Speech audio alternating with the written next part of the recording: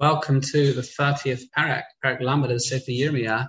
Here we have a prophecy on a scroll. It's written down. It's interesting. Rav Hutner writes, the big difference between Nevi'im and Ksuvim is the mode of transmission. Nevi'im is by mouth, Nevuah, and Ksuvim is by writing. There are others that seem to disagree with that as the core categorization. We quoted once the Ibn Ezra in his introduction to Tehillim. But nevertheless, Yirmiyah here has no choice. If it wants to remain as something being written by other people, then you've got to write it on a scroll. What's happening here? There's going to be trembling. There's going to be fear. This is either Bovel's destruction or the war of Gog and Magog. Rashi quotes.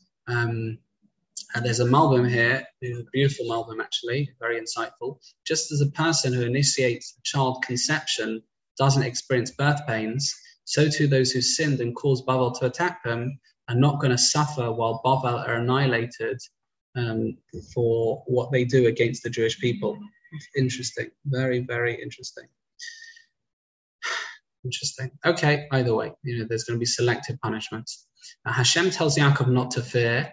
He'll save the Jews. And even though many nations will believe that Klal Yisrael's annihilation is not being able to be cured, and Klal Yisrael's allies have abandoned us, Hashem will have the remedy. Yishlam and the Beis Hamikdash are going to be restored. Klal Yisrael will multiply. They'll be a proper people. They'll be a proper people for Hashem. Amazing. The Radak says that this prophecy is put next to the above warnings of punishment as nechama to console us. Just as punishments would come true, so would the assurances of redemption and correction be fulfilled. Again, nechama next to reality or nechama next to punishment, it shows that punishment isn't there for the sake of punishment.